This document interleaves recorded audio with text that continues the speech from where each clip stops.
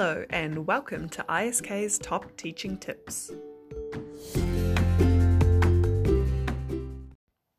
This is episode 2.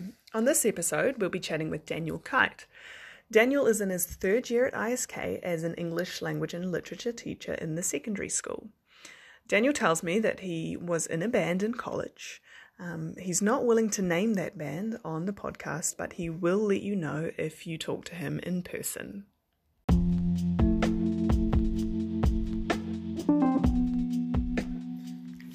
All right, welcome Daniel.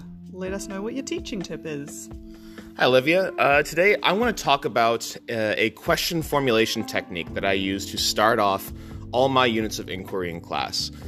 This was developed by the Right Question Institute. They're a group out of the United States, and they developed this activity to get people engaged and involved in inquiry and get their students involved in inquiry for the unit moving forward. It's a step-by-step process that's largely guided around 4 rules as students are answering questions, or asking questions rather.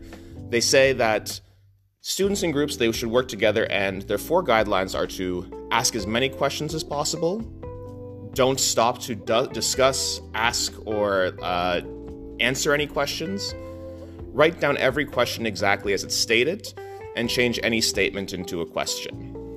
These are 4 very simple rules, but there's a lot of nuance and research put into them.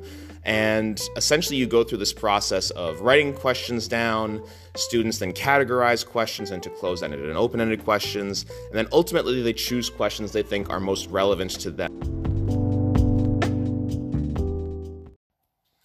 If you'd like to learn more about provoking student questions, then definitely chat with Daniel when you get the chance.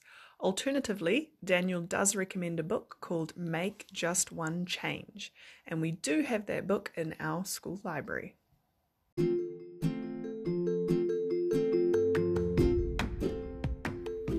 Thank you for listening to this week's episode of ISK's Top Teaching Tips. If you've got something you'd love to share in a future episode, then please email me at olivia.mckevett@iskazan.com.